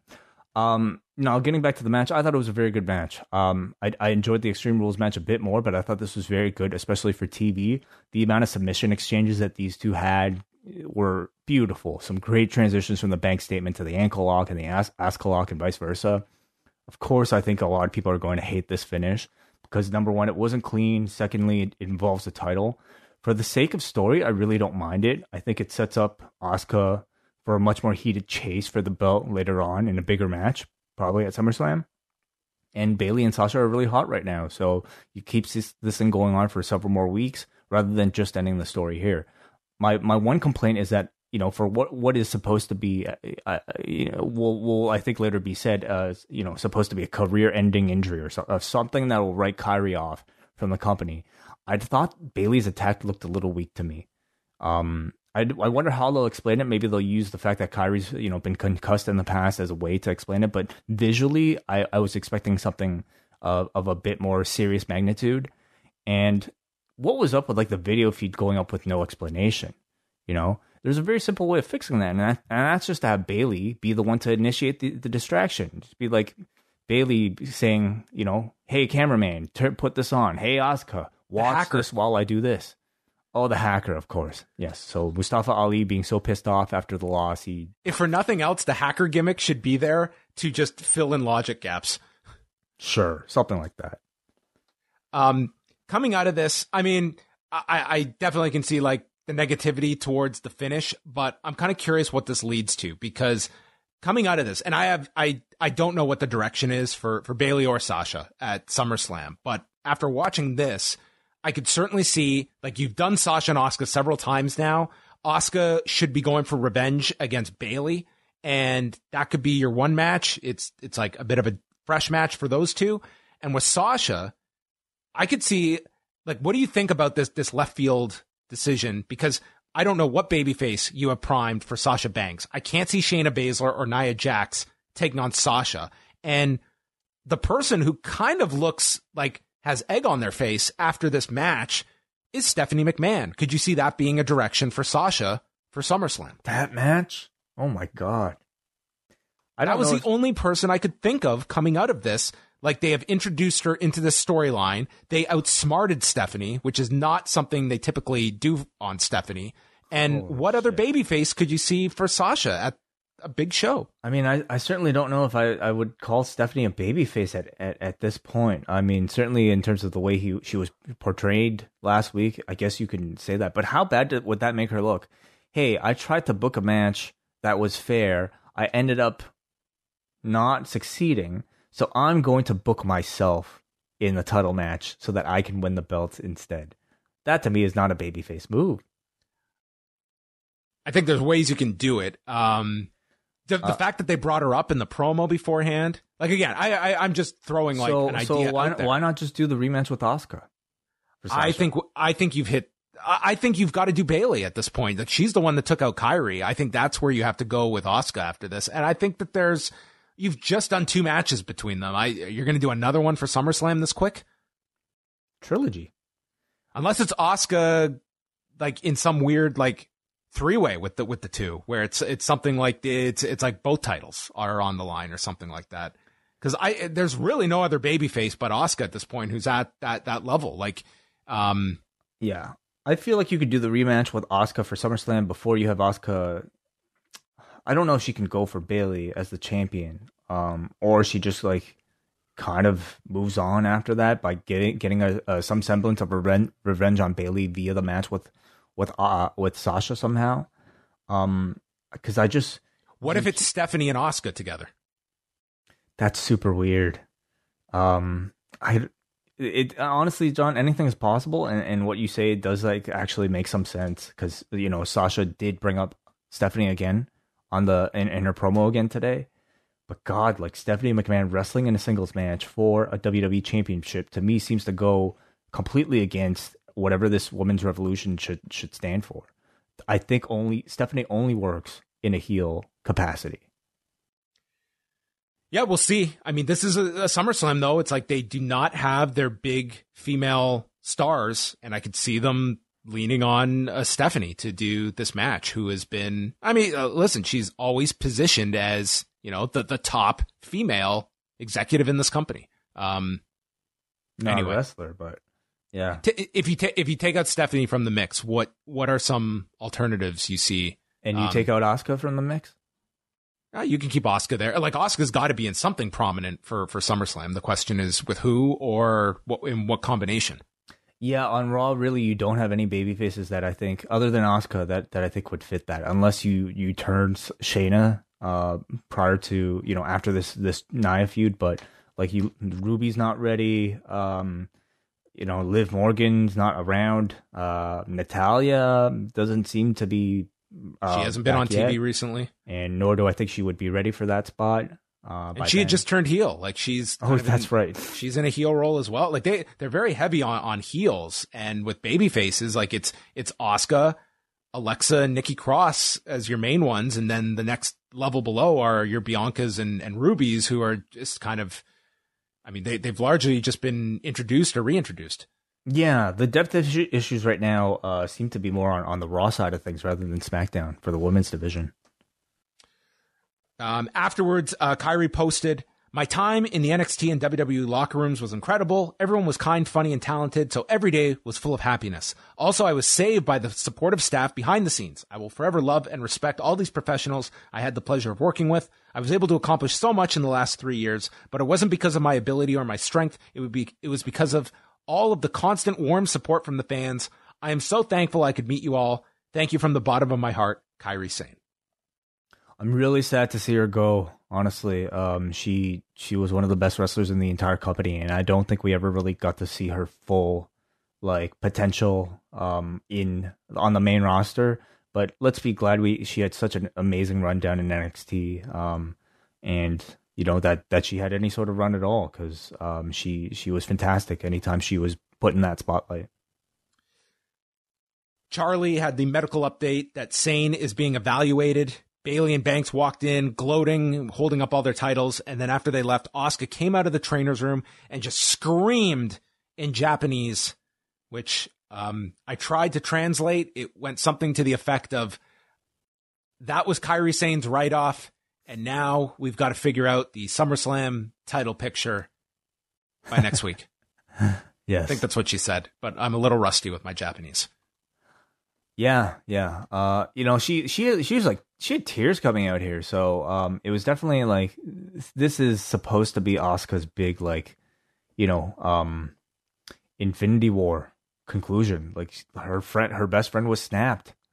And when I saw Asuka's face, I was with you, where it was almost as though it wasn't enough of attack to explain, like, she's gone. Like, It was almost, I mean, that's one thing, like, on this show now, we have gone so wild with, like, ideas and injuries. Her eyeball should have been taken out. Well, it's like, Clearly. You have introduced all this stuff now that you're not going to have the same reaction when someone's head is thrown into a wall. Yeah, maybe they'll explain concussions. That might be something bigger, but I don't know. Maybe they did have to actually take precautions with Kairi, or they didn't want her to do something that, I don't know. Who knows? But I thought Asuka's reaction to it felt very serious. I also really like the detail of her not just running to the back while still selling the leg.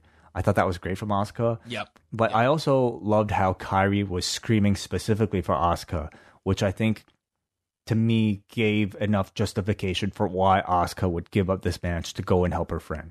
I agreed. I thought that was a wonderful touch that they put in there. That, yeah, why would this woman walk out on this championship? It's like her best friend is screaming for help. This is someone that put her friend ahead of the title. And it wasn't any regular beatdown. It was like a beatdown where she was specifically calling for that person's help. Mm-hmm. And you could also build upon this, that she was too late and it cost her friend her career. Yes, absolutely. Thanos snapped. They should have called the Viking Raiders. There you go. They ran a memorial spot for Regis Philbin, who died over the weekend, and all of his history interviewing so many wrestlers on his show. And I mean, decades of interviewing Freddie Blassie back to his, when he was getting his start on television. I didn't realize he had such a close connection with professional wrestling. I mean, I'd always heard his name, bandied about when you're talking about I don't know, celebrity appearances associated with the WWE, but I didn't realize he was such a big fan. No, I mean, I always knew he was a fan, but it was mainly like his connection with Freddie Blassie. But I mean, it's funny. Like, there's a generation of people that will always associate him with Regis and Kathy Lee and later Kelly Ripa. But I think especially for anyone our age or over, like when Who Wants to Be a Millionaire hit in like 99, right, yes, like that show was enormous. Like it was the biggest show on television, and he was the host. I almost forgot about that. You're right. Murphy and Humberto Carrillo had our next match where Carrillo sent him to the floor, landed a suicide dive. Fast forward here, Carrillo came off the top into a flying knee and was hit with Murphy's Law in 6:37. So Murphy gets the win. And it seemed that tonight was kind of a renewed push for Murphy with the big angle and then going over Carrillo here in pretty emphatic fashion. I mean, I thought it was a good match. What I was disappointed by was that it didn't necessarily build on the story that, of like Murphy having to dig so deep into like his dark side to like execute this Aleister Black, stairs thing. Like, I didn't get a sense that he was really any different now after taking Black's eye out. Usually takes a week to fully process what you've done to a man. Oh, is that right? Okay. Yeah. Because, like, to me, I feel like it should signify some sort of character change. Like, he should wrestle a different style. He should be doing darker shit. And he wrestled like it was 205 Live here, like it was any other match. Does this set up Humberto for a U.S. title shot? Of course. Drew McIntyre comes out ahead of the main event to address Randy Orton and says, this is more funny after that Ziggler promo that really had no business being on this show about going to SummerSlam. He says, it's official. It's me and Orton at SummerSlam once I get over this dork. He says, I don't have the pedigree that Randy does. He's firing on all cylinders, and Randy is the biggest threat to my title. And he hopes that Orton underestimates him, just like Brock did, and he kicked Brock's ass in 5 minutes at WrestleMania. And unlike the RKO, Orton will see the Claymore coming. There was a scene prior before commercial where Drew was talking to Mark Henry. Oh, so he got 2 segments on this show. Yeah. So did he have wisdom left over from Ruby and Bianca to impart on Drew? He must have. Oh. Yeah. Ziggler comes out and asks what the stipulation is. Drew has spent all this time thinking about the stipulation. It's going to be an Extreme Rules match, but it will be for both of us. So Extreme Rules, is there a way of saying no DQ now, or is it just for this month and a half? It's for this pay-per-view cycle, which extends for another 8 days after the pay-per-view. I see. Okay. So that was it. My question would be, if he had announced career match, hair match, eye for an eye. Hair match? Wow. Why would Ziggler accept if it was anything that had significant stakes attached to it? Like, what was in it for him here? Well, Ziggler, a title shot at SummerSlam was Ziggler taken already, off the table. Yeah, Ziggler already accepted. He was begging for the match. Right? He just... I think... Just for personal pride to beat this guy? I mean, that's... We've learned that winning a non-title match means nothing in this company, so he can't even bank on that. I think it's... personal pride seems to make sense. He seemed pretty depressed about the loss. So, Ziggler gets thrown into the plexiglass and it breaks, and the kendo stick is back after Dominic had destroyed the last one. And Drew is just destroying this guy. He wraps the kendo stick around his mouth and runs Ziggler into the post. He pulls out chairs and tables. He was launching these chairs into the ring, and this referee looked like, dude, settle down. Finally, Ziggler hit a low blow to get some brief offense in. He attacked Drew with the kendo stick, but then Ziggler came off the apron, was caught, and Drew tackled him through the barricade to set up our commercial break. We come back, Drew hit a superplex, the Claymore gets countered with the zigzag for a 2 count, and then Drew hits the Claymore, sending this dude through a table in the corner, and he pins him to end this feud, unless Dolph wants to triple down and try and get another rematch out of this. I will say, I think these two have very good chemistry. I think where this fails is that Dolph Ziggler is just, he was given nothing in this entire program. And even tonight, they weren't even going to let this match build up for one night. Everything was set on SummerSlam. So this guy had to play the lame duck opponent for Drew McIntyre for the last 5 weeks. And that's my biggest complaint about this. But in terms of a match, I think these two work fine together. Very well, in fact. Oh, yeah. It was very hard hitting. Like when, they wanted to deliver a no DQ match, I thought they really delivered in terms of intensity, in terms of like the amount of punishment both men took. So if you decided to tune into this show, you would have been satisfied. The question is, how many people would have decided to tune in to another Drew McIntyre Dolph Ziggler match?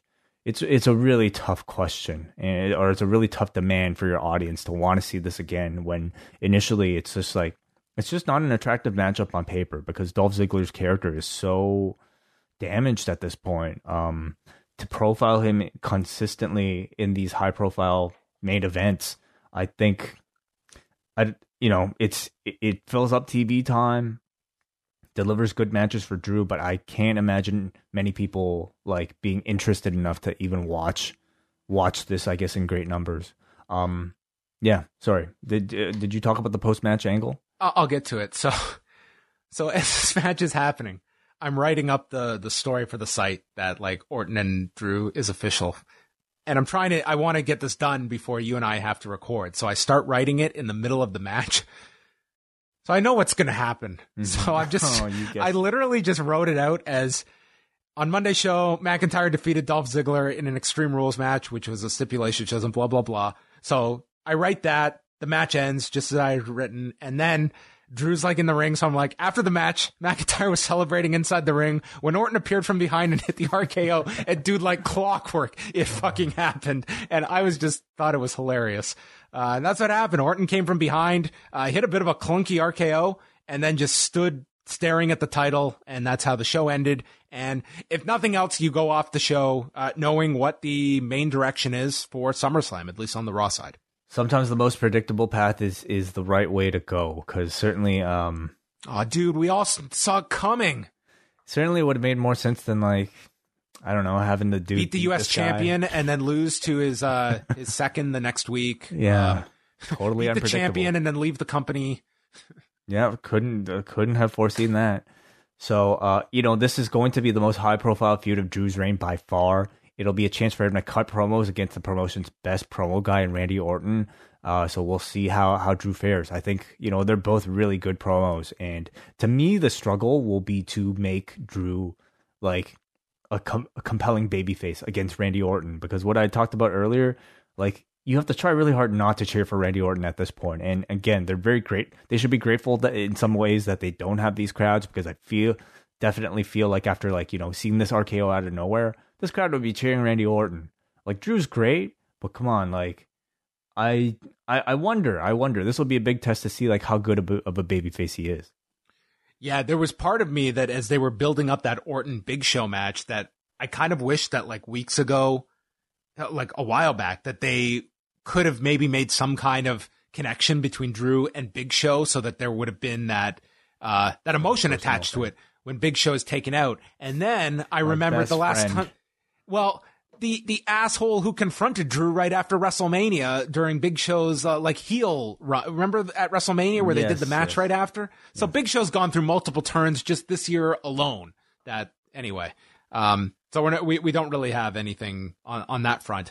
I like the program though. I mean, you have your top babyface and your top heel, and both have been booked super strong, and it's a very compelling program and a fresh match as well. And I think that people will go into this arguing either way of like where it could go. You could very well see them putting the title on Orton, but Drew is the number one project in the company.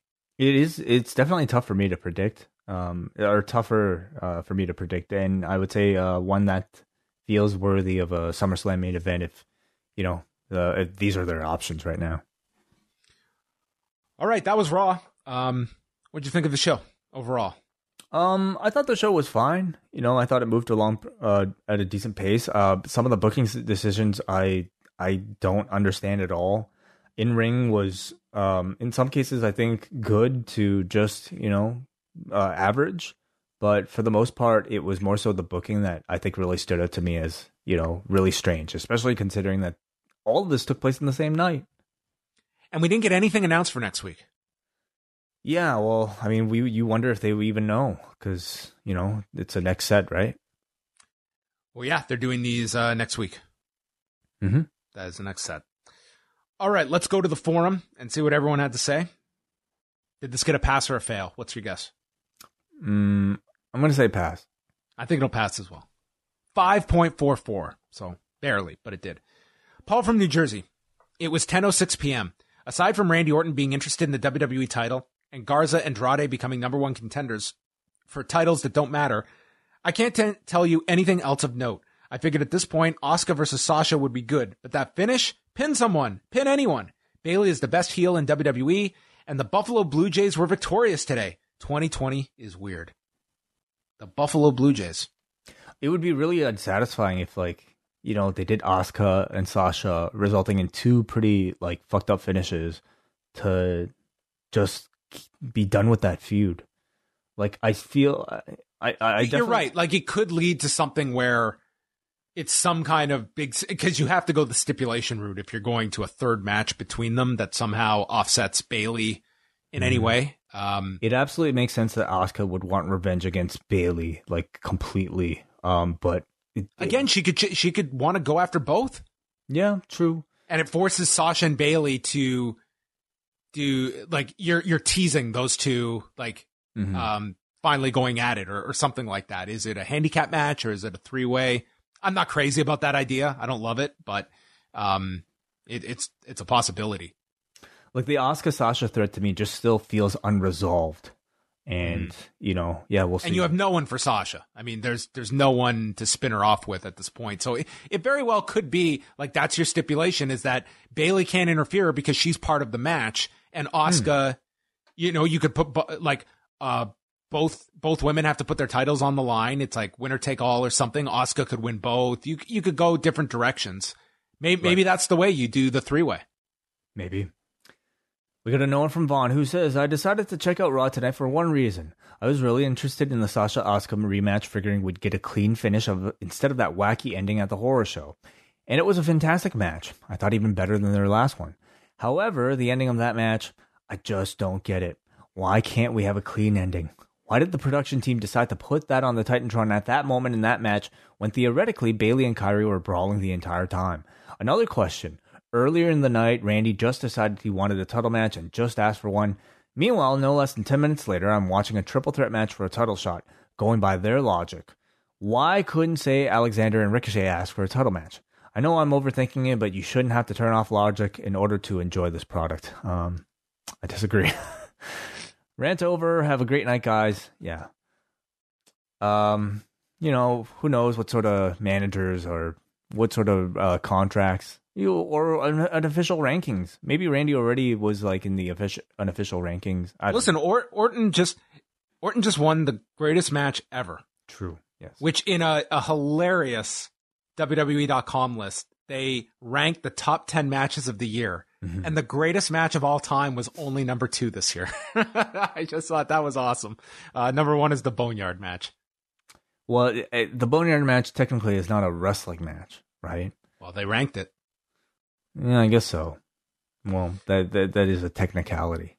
Have you seen that AJ? He's I guess is Mixer done now because he's on Twitch. I would assume so. Yeah. I know he's on Twitch, and he always delivers.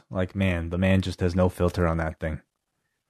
I'll tell you, Dixie Carter ruined TNA.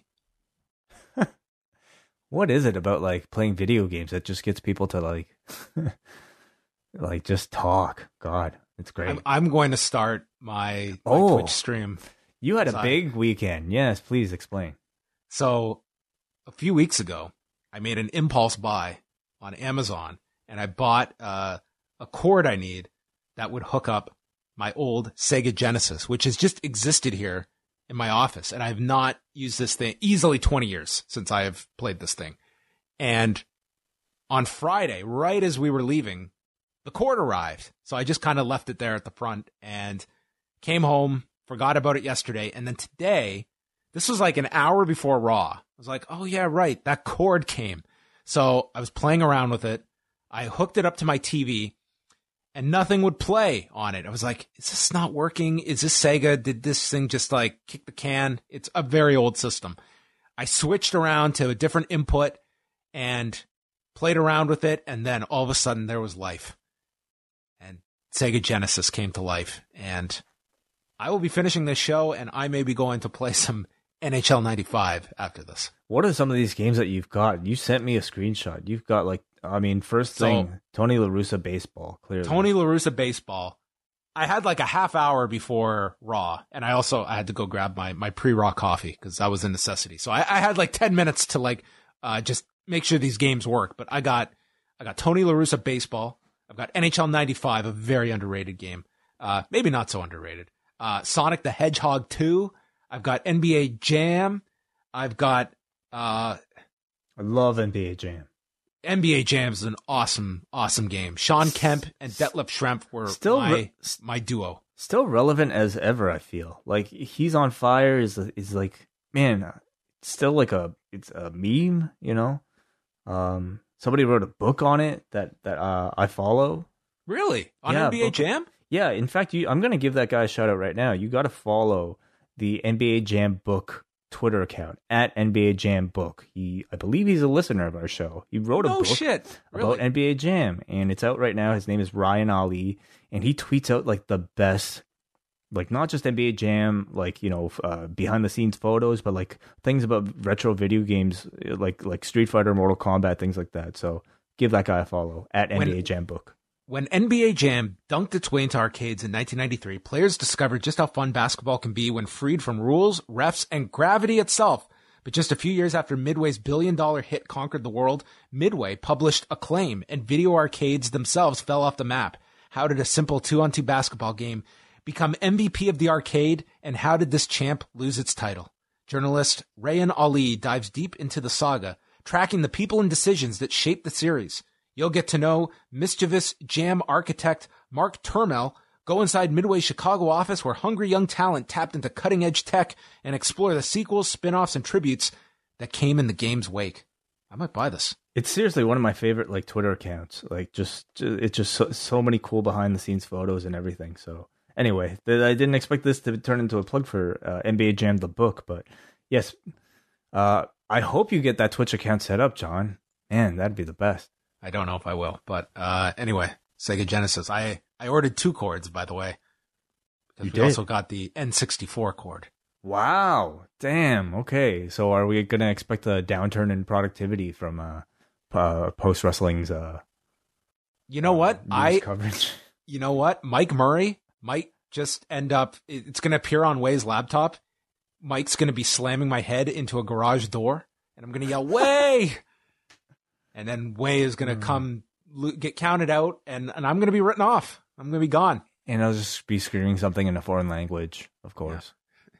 John has gone off to NBA Jam heaven. He's gone. Sounds like a great place. All right. Well, that's going to wrap everything up, folks. We can't top that. NBA Jam chat, everything else that's going on. Did you watch any baseball over the weekend? No. Well, actually, I clips and pieces, I'll tune into. I mean, I saw very little. Yeah. So it's the empty arena thing.